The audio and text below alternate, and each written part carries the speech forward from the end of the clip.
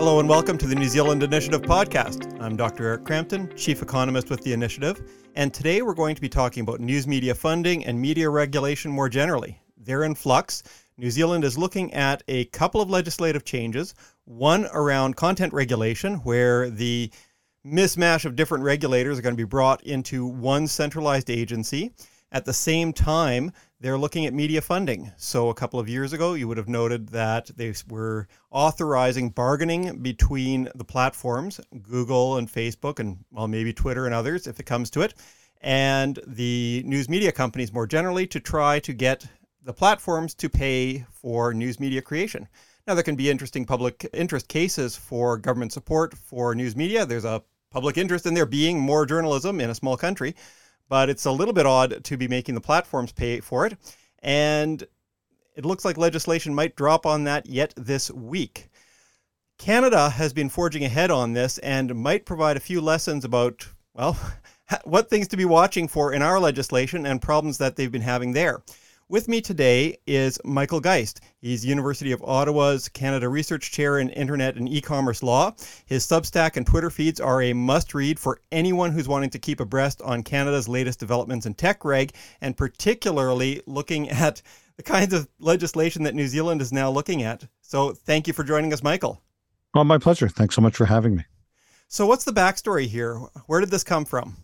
So Canada, like a lot of countries, has been struggling, or at least our government's been struggling with the media's struggles. And this dates back, as it does, I think, in a lot of countries, quite a number of years.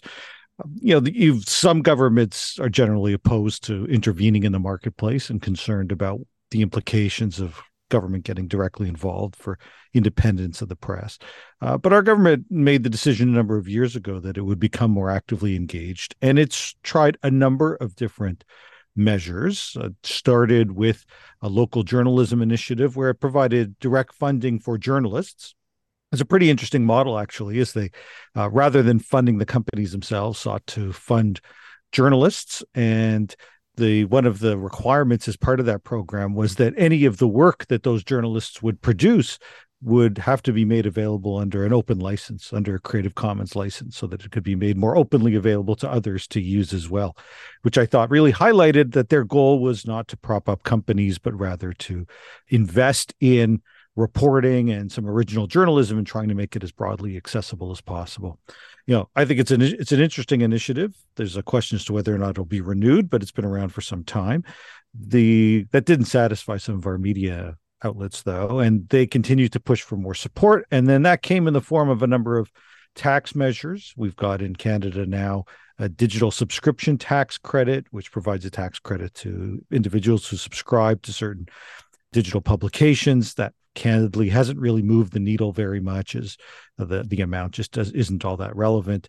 But what has moved the needle, to an extent anyway, has been a labor journalism tax credit, where certain news outlets, particularly newspapers, are able to write off about 25% of the costs up to a certain amount for each individual journalist. It's a pretty significant investment. We're talking about, over this period of time, hundreds of millions of dollars that comes essentially through tax credits. So we've done quite a bit already, but even that still wasn't enough for the media sector in Canada. So then the push was on to get big tech involved, and particularly Google and Facebook. And what Canada ultimately did was follow roughly a model in Australia that essentially told the tech companies, in this case, it's really only two tech companies, Google and Meta, that they would, if they linked to news content, in the words of the legislation, facilitated access to news content, they'd be required to negotiate agreements with various media outlets, and if they were unable to reach a deal, would go to some sort of final offer arbitration.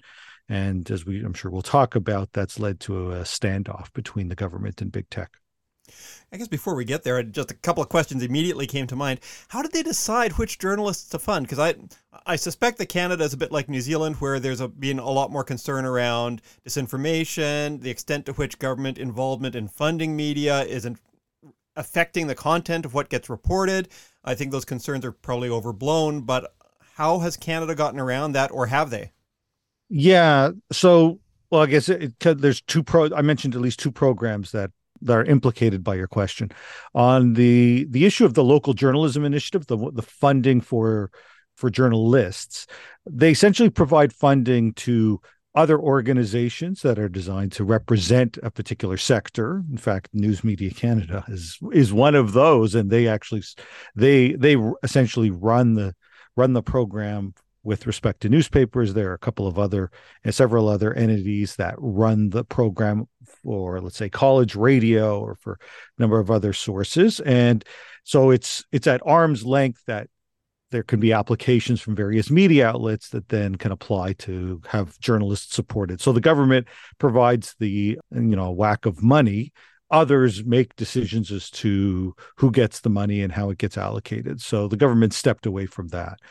It's a bit thornier with respect to tax credits, to be sure. And in that instance, what they did was establish a new qualifying definition, what they call a Qualified Canadian Journalism Organization, QCJO. You actually find it in this legislation that we'll talk about as well. And they created a separate body that would reach determinations as to who qualified as QCJOs. And they set a number of standards. Our tax authority set even more standards. So they're quite detailed, and they are limited just to what we would have traditionally called newspapers. So the government basically tried to say, we don't want to directly be in the game of deciding who qualifies as a news organization or not for these purposes. And so they handed it off to another entity. There has been some controversy associated with this, some concerns about the lack of transparency. Some of the information that you might think would be made available is not, ostensibly because this is tax information. And so our tax authorities say that they can't disclose it for privacy or confidentiality reasons. So I don't think it's quite as transparent as it ought to be. In fact, I know it isn't. But nevertheless, that's the approach they've taken. So they wanted to get away a little bit from government getting as directly involved.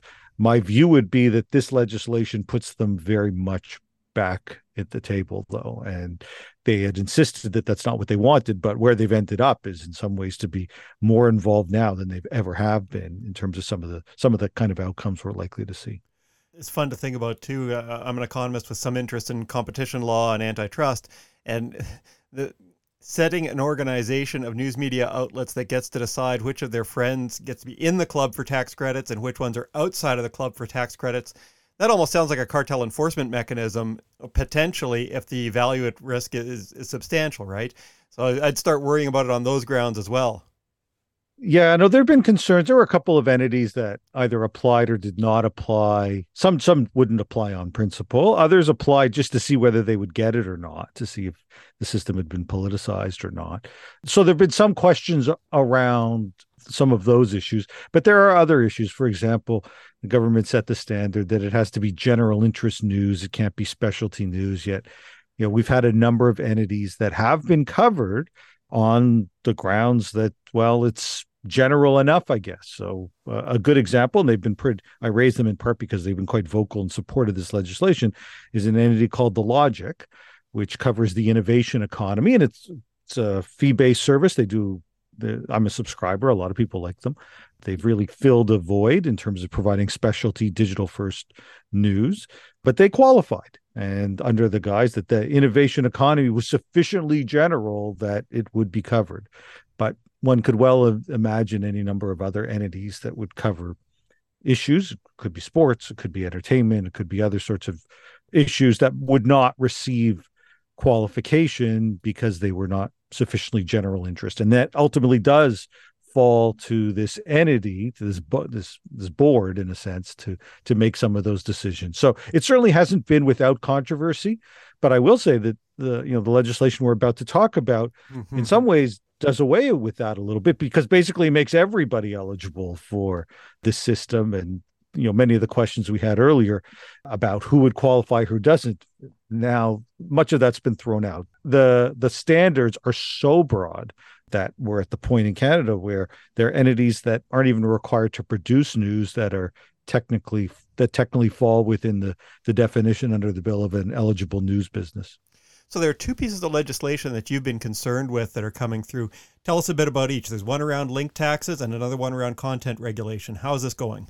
Right. Okay. So sure. So, well, we could dispense, since we're focused on the media side, we could dispense probably pretty quickly with the broadcast one. And that was Bill C-11. It's been It was the subject of a lot of debate in Canada. It took several years to pass as it was introduced. It didn't pass. It was reintroduced.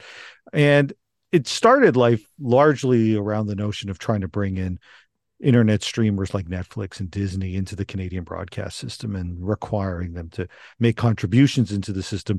Where it became controversial, at least during the legislative process, was that initial safeguards that the government had put into place to ensure that user content, the kind of stuff that might appear on YouTube or TikTok, would be excluded. Both the individuals would not be treated as broadcasters and their content would not be treated as a program, similar to other programs you might find on conventional broadcasters. The government removed one of those safeguards, and that left a lot of digital first creators deeply concerned that this was going to bring in a regulatory model into their world. And I think, in fact, they were absolutely right. That's exactly what it has the potential to do. That's not to say that the regulation would necessarily dictate what they can say. It wouldn't, but it did have or would have real impacts. We've already had some groups say they would like to require some of the most successful of the YouTubers and TikTokers have to register with our broadcast regulator. If they incorporate and meet a certain threshold, that would essentially require them to register, much like any other broadcaster does under this new system. And then there are a whole series of controversies over what are referred to as discoverability rules, the notion of trying to make Canadian content more visible to end users. And while one might see why some might want to make that argument, although I think there's a debate to be had around, let's say, a service like a Netflix or at Disney about trying a curated service that decides for itself what's on the platform. And so they could be encouraged to promote certain kinds of content.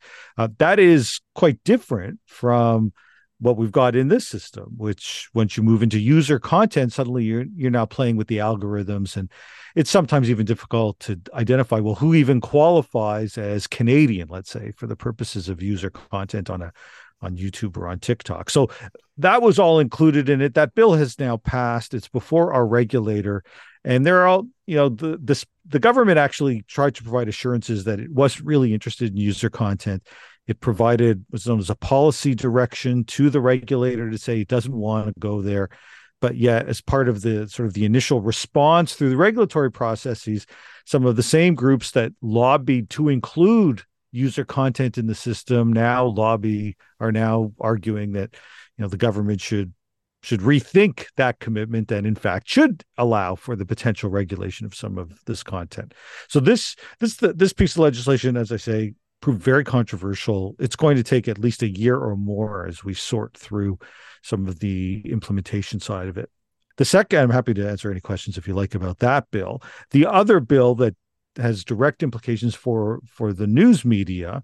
This bill was known as Bill C-18. It passed just before Parliament rose for our summer at the end of June. And we're now into this weird process where the government is establishing some regulations, but what it's really doing is seeing if it can't convince the two tech companies that are directly implicated by this bill, Google and Meta, to actually continue to link to news and thus pay. And at the moment, they may not. It seems quite likely that at least one, if not both, is essentially going to comply with the legislation by not linking. We can describe how that works if you like in a moment, and leave the Canadian media sector far worse off than it was before the government intervened with this bill. I think we'll probably have to step back a little bit. I've been following this pretty closely because I'm a farm boy from southern Manitoba originally, and I keep an eye on these things.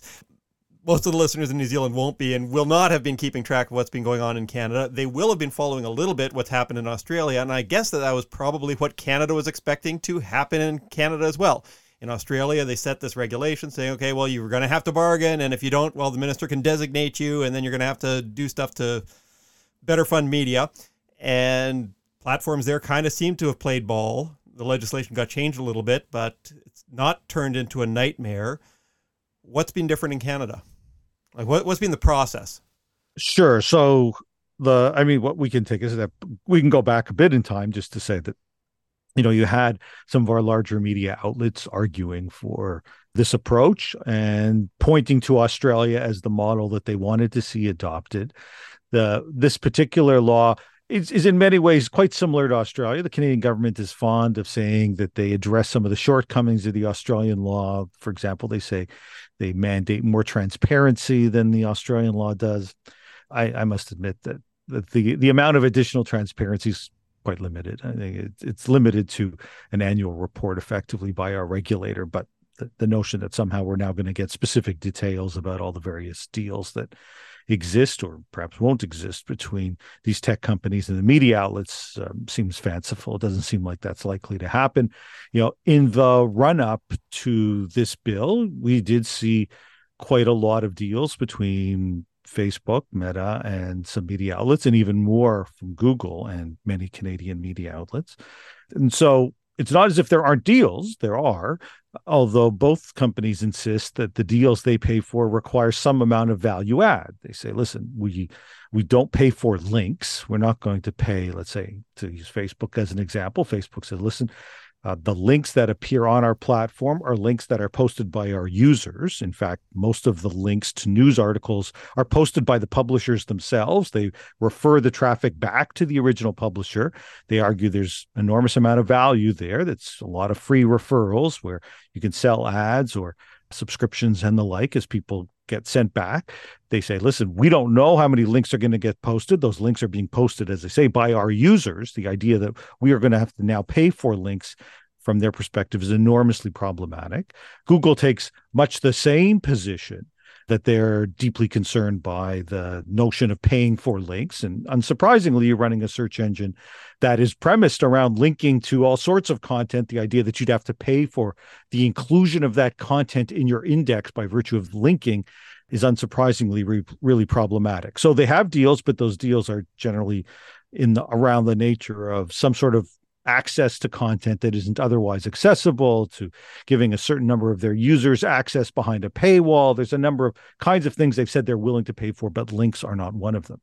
What makes this bill different is the bill essentially says, well, no, in this instance, if you are what's under the legislation known as a digital news intermediary, a DNI, and those are limited really just to these two companies. It's companies that have what are viewed as a fairly dominant position, especially in the ad space, such that the negotiations that might exist between those companies and media companies, the argument would be that it's not a fair negotiation, that one side is just much more powerful than the other.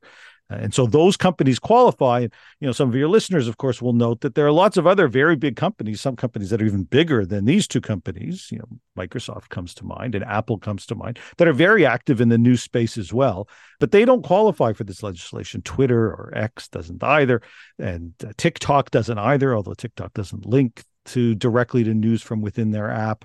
So there are a lot of different platforms that play very important roles for people in terms of news discovery or facilitating access or learning about the news.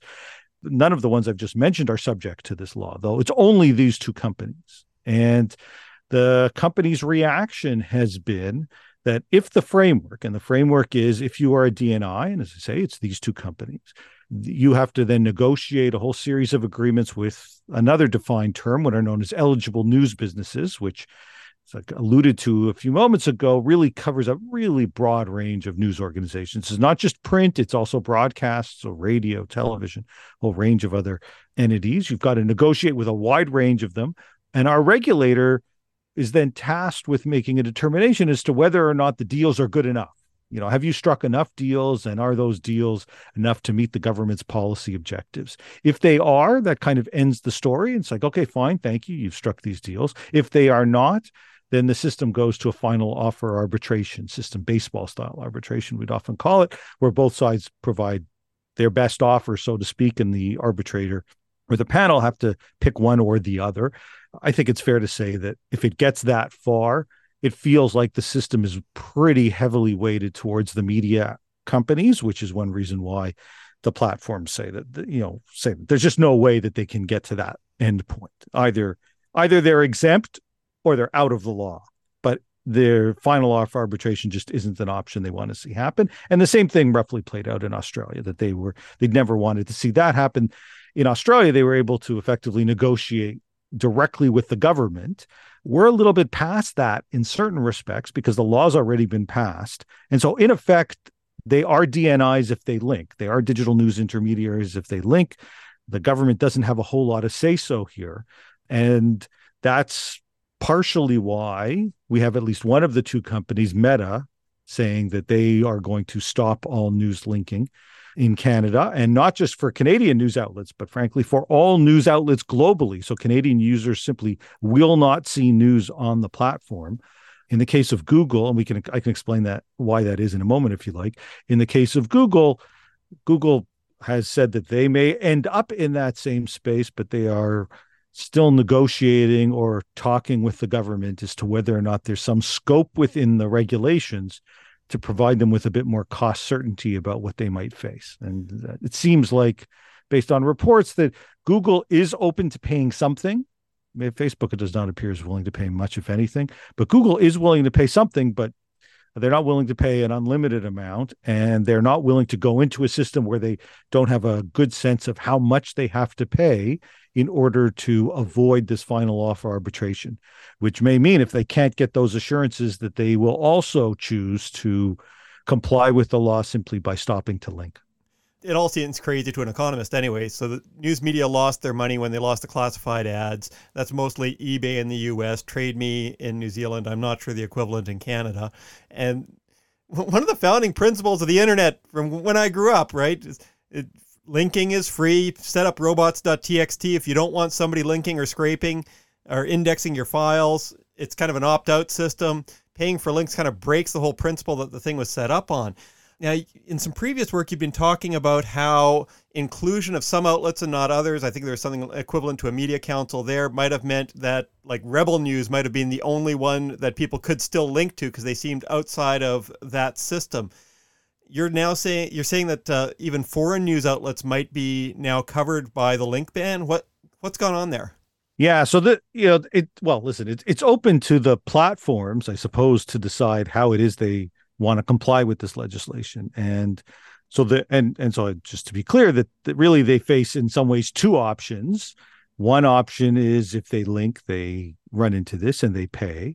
The other is simply not to link. And therefore, if you don't link, you are not by definition, you are not facilitating access to news, and you're no longer a DNI, and so you fall outside. And so the law would, if both of those entities stopped to link, we would have no DNIs in Canada, and the law effectively would not apply to anyone. In order to do that, that raises for companies, how do you comply with that? And so we've had, for example, already both companies have indicated that they will put an end to the existing deals that they have with news outlets. So it's already the case that you're taking millions of dollars off the table that they already have in place that will be lost by virtue of that cancellation, leaving aside the fact that the legislation may not generate any new money, and there is this additional loss of the value of links. There's real money that's being paid that will also disappear if these deals are canceled. Now, the way the legislation reads is that once you start getting into the question of, well, what does it mean to facilitate access to news? What news are we talking about? What news outlets are we talking about? There is not really a dividing line between foreign and Canadian. It's simply making news available to Canadians. Now, I think you could have a reasonable debate about, well, what's the risk to a company for linking to a news outlet that is not in the country and that is not otherwise eligible to essentially use this system to say, listen, I'm an eligible news business and I'd like to get a deal. That's not to say that foreign outlets are excluded altogether. They're not. And so foreign outlets that have a certain amount of a Canadian presence would be covered. So some of the very large international players, the New York Times, for example, a Guardian that may well have some editorial taking place and reporters taking place in Canada, might still be subject to this.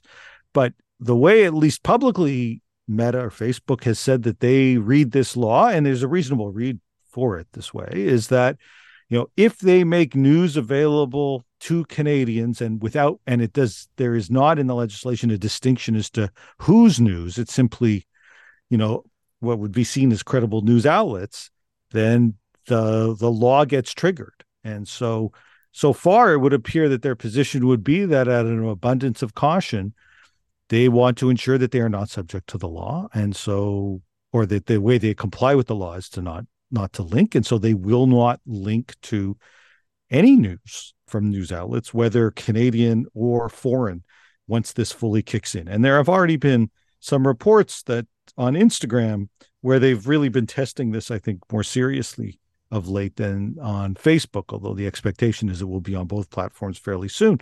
That services like the New York Times and the Guardian have had some users crop up with what is becoming now this ubiquitous image of that says that this content is blocked in Canada due to the legislation.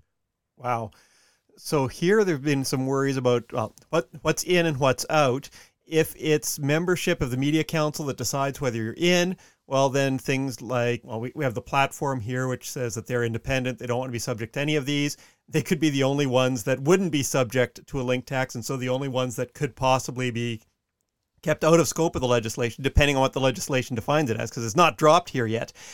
The other worry that we've seen, if we go back a little bit, the Ministry of Culture and Heritage here had commissioned a report looking at the value of links to news media outlets, and they wound up concluding that they provide substantial value. So it's not just platforms taking away from news outlets, it's that they're providing real value by driving traffic over to those sites. I expect that that'll be the experience in Canada as well. And you'd written about minor news outlets being particularly harmed by the legislation. How does that work? Yeah. So, well, let me just pick up. I'll answer that question in a sec, but I'll pick up on the notion that links have value, and that's really what the platforms have been arguing. They've been saying, "Listen, we are providing real value." This is certainly one of Meta's big arguments: is that they say, "Listen, we provide a lot of value, and so you ought to recognize that as part of it." Now, the government would respond in saying, "Well, if we go to arbitration, we will consider both the value that's coming and the value that you gain and the like." But if you're a business that says, we don't control the links that get posted, they're being posted, in fact, obviously, as we've been saying, by the publishers in most situations, or the majority of situations, that just creates a business risk we're not willing to entertain. Yeah. And in the case of Facebook, they say, listen, news is a pretty small part of people's feeds, about 3% of user feeds. And thus far, when they have tested the removal of news links, whether in Canada or the experience in Australia, they found very little difference in user engagement. So, the whole bottom line for a company like Facebook is user engagement, keep them on the platform. That's in some ways the irony here.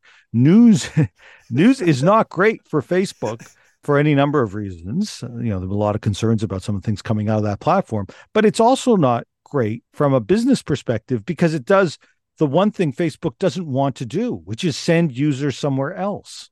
So when news links are posted on Facebook, that's by definition is sending people out of the platform, which is something Facebook doesn't want. And so this idea that somehow Facebook will be desperate to continue to host news links that send users outside the platform fundamentally misunderstands how the platform works. Their goal is to keep people in that universe. This is not viewed as a loss. They're much happier with people looking at pictures of friends and staying within the platform than they are looking at news links and then clicking on those links and going outside the platform. So I think it's important that politicians, at least, that better understand why Facebook would look at this and say that from a business model perspective, it's not great. There is, in the case of Google, a whole separate story where, of course, search does by definition send people out with those links. But if you're in the business of selling ads against search terms, that's kind of search terms that are based on the news are typically not ones that generate a ton of money. Online gaming or health and pharmaceuticals. There's a range of different areas that are highly profitable for search engines. People searching for wildfires in Canada or whatever the news happens to be in any random place is not something a lot of advertisers want to advertise against. And so it's not a highly profitable vector anyway for those companies, but that's an aside.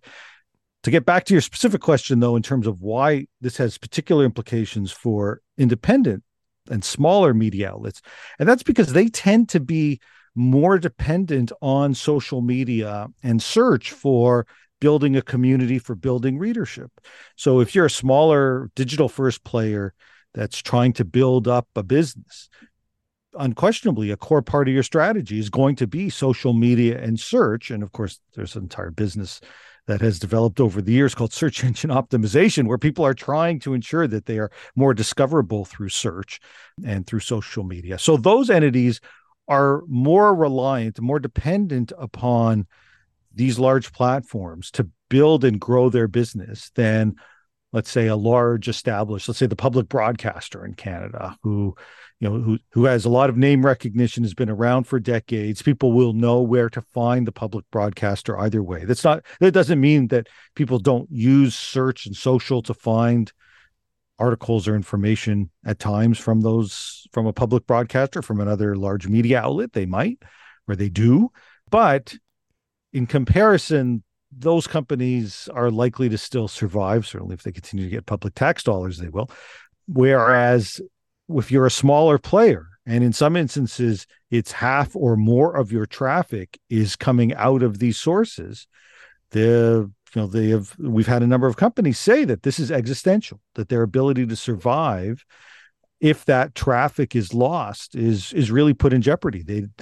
It just may represent too much of their new organic traffic, where people just don't know them and don't know how to discover them because they don't find them anymore through social media or through search. So I guess as a summary so far, then, the government was looking for ways to get big tech platforms to pay for the production of Canadian news, and may have engineered a scenario in which, if the government of Canada doesn't stump up with a huge amount of money to rescue a pile of smaller news media companies that are going to be killed by this legislation, they're going to have far less news media content than they had going in, a worse funding environment, less access to news, and potentially bigger problems with disinformation, because if you can't link to authoritative news sites and the only things that you're seeing on Facebook are weird uncle rants, that's not ideal. Yeah, other than that, it's going really well. Yeah, no, I think that pretty much sums it up. We had a system which clearly there was a desire to provide additional support. And there are, there's any number of debates taking place around the state of the health of the media sector. I think people recognize, obviously, we've seen closures. We've also seen a lot of new innovation take place as well. Government rarely likes to talk about that, but that is the reality. Lots of new startups have taken place as well over the last number of years. But regardless, even if it's your view that support is needed because there's a public interest in ensuring a robust, thriving news sector, and even if your view is that you'd like to see large tech companies contribute to that, there are better ways to do that than tie it, as they do so directly, to linking in the way that they have. And in doing so, despite warning after warning after warning, and certainly I was one of those people issuing the warnings, but there were many others.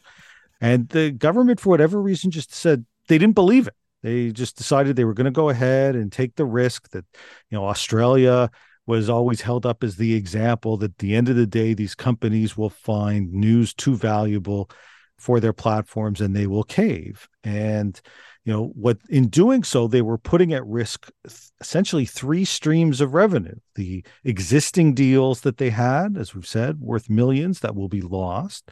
The linking that is worth enormous sums in terms of free referral traffic. In the e-commerce world, those referrals are often paid for in many instances. Here, they're all free. And that will be lost if we see the end of that linking. And it's legislation that won't generate anything at all. The expectation was somehow that this was going to generate significant amount of money. If both companies are out, it doesn't generate anything. If even just Meta is out, and it seems fairly certain that they are, I don't see how this legislation ends up in a net positive. I mean, just taking the Meta money off the table, taking those deals off the table, taking the Meta links off the table, I don't see how you can make up for that with a deal with Google, if in fact they are able to strike a deal with Google. And I should note that, the government had insisted all along that they did not want to get directly involved in the negotiations. The whole idea was, they'd always describe it as, we're setting the table, we're not at the table, it's the two other sides that are doing it. Now, that, of course, required people to ignore the fact that they were setting all the rules as to who had to be at the table and what, the confines or the structure, what the outcome had to be. So there was a lot of government intervention, even within the legislation. But now there's even more, because now we're at this regulation making phase where the government is, according to reports, talking directly to Google, essentially about what a deal might look like. Well, now you've basically substituted Google negotiating with a whole series of media outlets with Google negotiating with the government over what the value of their deals has to be in order to somehow find a way through regulation to say that it's sufficient such that they won't be subject to this final law of arbitration. So we're right back where the government said it didn't want to be, which is government negotiating with one tech platform and one tech platform saying, we're not even interested in negotiating. We're out altogether. It is an absolute disaster. And we've already had a number of, frankly, people who were proponents of the legislation who provided all these assurances that it was a bluff, just go ahead, stand up to big tech, that are now talking about the government basically needing to bail out its blunder by saying, well, maybe the government now will need to make up for all the losses that will be sustained due to this legislation. And so who's on the hook at the end of the day? Well, the public is, to the tune potentially of hundreds of millions of dollars if the government actually takes a bailout approach. And let's be clear, the bailout in this instance isn't really bailing out the industry. It's bailing out itself out for having made this enormous miscalculation. What a nightmare. Sorry, I kind of have to laugh at it here. It's just a terrible example. And it seems like our government's wanting to follow it. One aside, you talked about minor media outlets and how the CBC would probably survive this. I've understood that here in New Zealand, Radio New Zealand Pacific is largely distributed through Facebook, and the Pacific Islands, that's been a major news source for them. So if Facebook were to pull out here, I don't know what RNZ's going to do to rejig its distribution channels out on the Pacific Islands, where that's been kind of a primary way that people get news, and there isn't as much news out on the Pacific Islands, right? New Zealand provides some of this as a public service. So that'll be a problem for us. Well, listen, you can have a discussion as to, the wisdom of relying on large internet platforms as a key form of distribution. And I think we are seeing in Canada right now the realization that this was a mistake, who have left themselves as reliant as they are, to really have encouraged users to use these platforms for discoverability purposes. And listen, people use these platforms for lots of different reasons, but having created that reliance, they now find themselves in a tough position. And we've got some of our major broadcasters running now on regular streams of ads, encouraging people to, subscribe to our newsletter, come directly to our website, basically all the things they probably should have been doing all along, because despite all these assurances for months that there was nothing to fear here, just stand up to big tech, it's pretty clear that these companies are really worried and are at the 11th hour trying now to find ways to tell their users, well, we'll still be here even if we're not on Facebook, and here's how you can find us. I got a couple of kind of final question, one minor and then one a little bit bigger.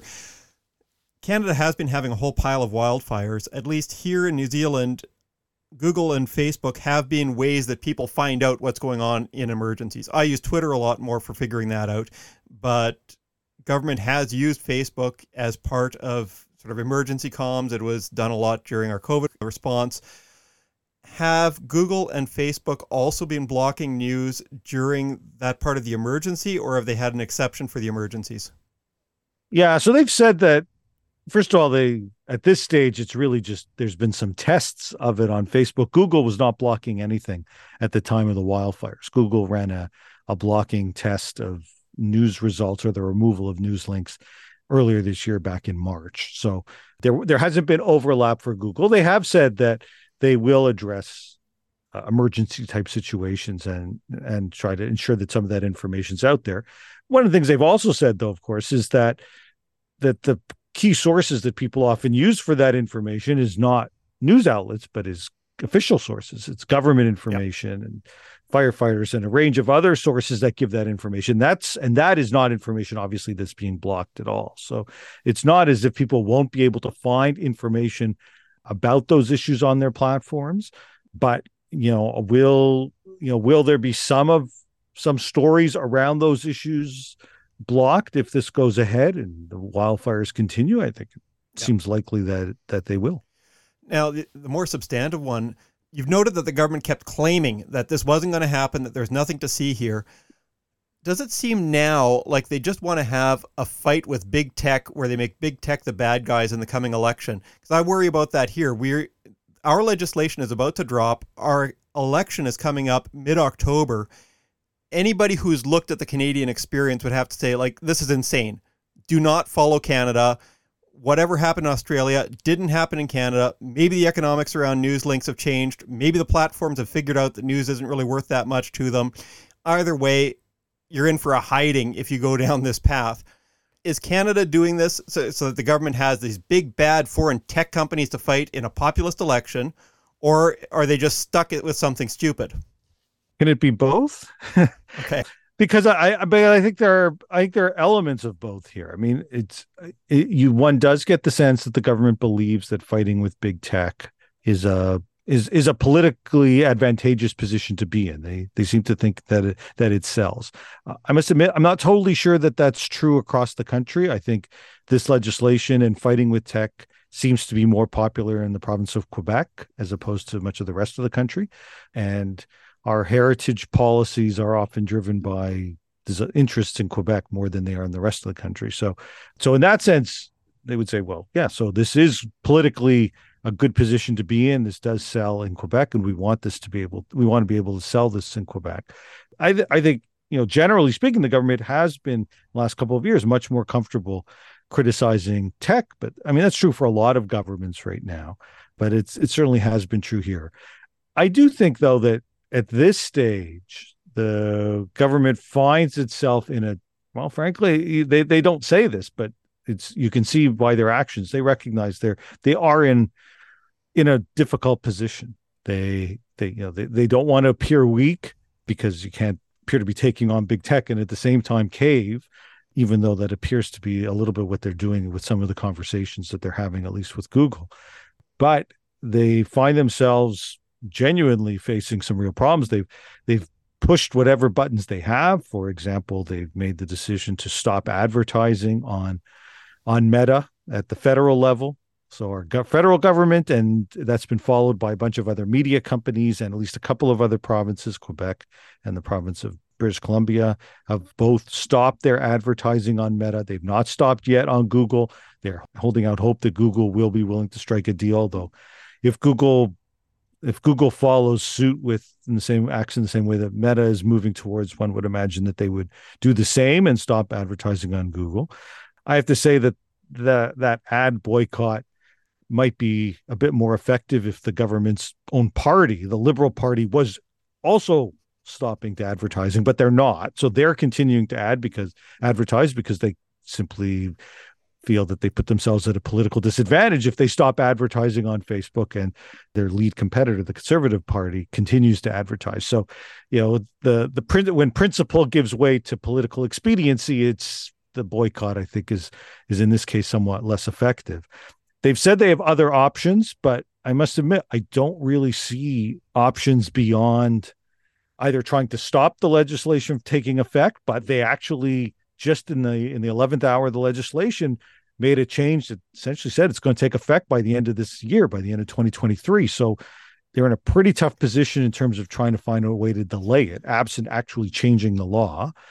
And then beyond that, if they don't change the law, they're left with this legislation as is. And really, as I mentioned, the only other option that started to be floated is government basically bailing itself out here and saying, we'll whatever your losses are, and of course it's just an estimate what the losses are, whatever your losses are from the lost links, we will compensate you by using public money to basically pay you.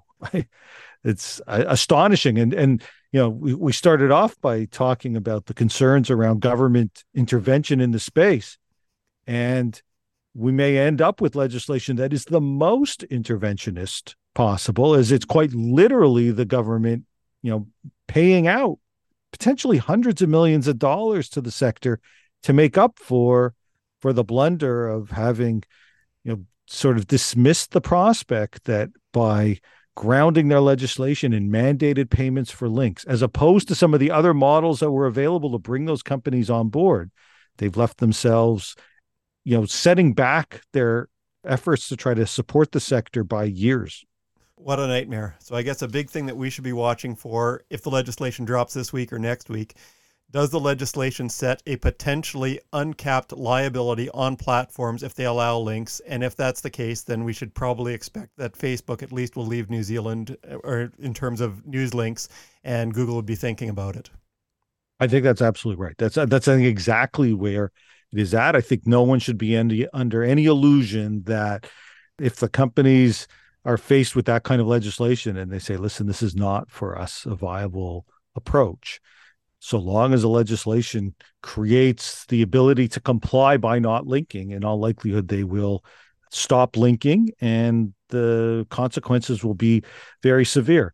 Our heritage minister at the time, anyway, Pablo Rodriguez, who shepherded this through, kept insisting that the world was watching Canada and wanted to take from that these companies, knowing that the world was watching, wouldn't dare follow through with the prospect of stopping linking. And of course, just as I think the government's misunderstood the social media business model, they also, I think, misunderstood the political calculation for these companies. I think he was right. The world is watching what takes place in Canada, and that made it more likely that the companies would follow through. In fact, I think at this stage, because it's gotten the kind of attention that it has, the companies have really almost no choice but to follow through and take with the position that they're taking, because to do anything other than that is to tell New Zealand or the US or any number of other jurisdictions that might be contemplating similar legislation that in fact it is just a bluff and that they will ultimately cave.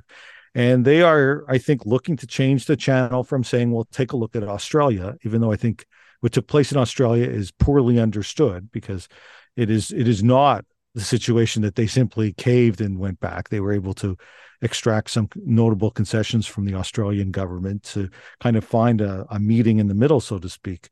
In this instance, I think it's unfortunate for my country, but I think we are likely to find ourselves as the model. They turned the page by saying, well, that's what happened in Australia, but don't forget what happened in Canada. And it's a more recent example. It better reflects the economics of the day and where the internet is today, and provides or should provide a warning sign for any country, including New Zealand, that might consider this sort of legislation, that this is a risky business model or legislative model. And if you can envision alternatives, for example, a fund model or a taxation model that tries to ensure that these companies pay what you perceive to be their fair share, and you find ways to allocate some of that revenue into the sector, it's a much safer approach than basing your legislation on payments for links with uncapped liability, because then you may find yourselves in exactly the very difficult position Canada finds itself right now.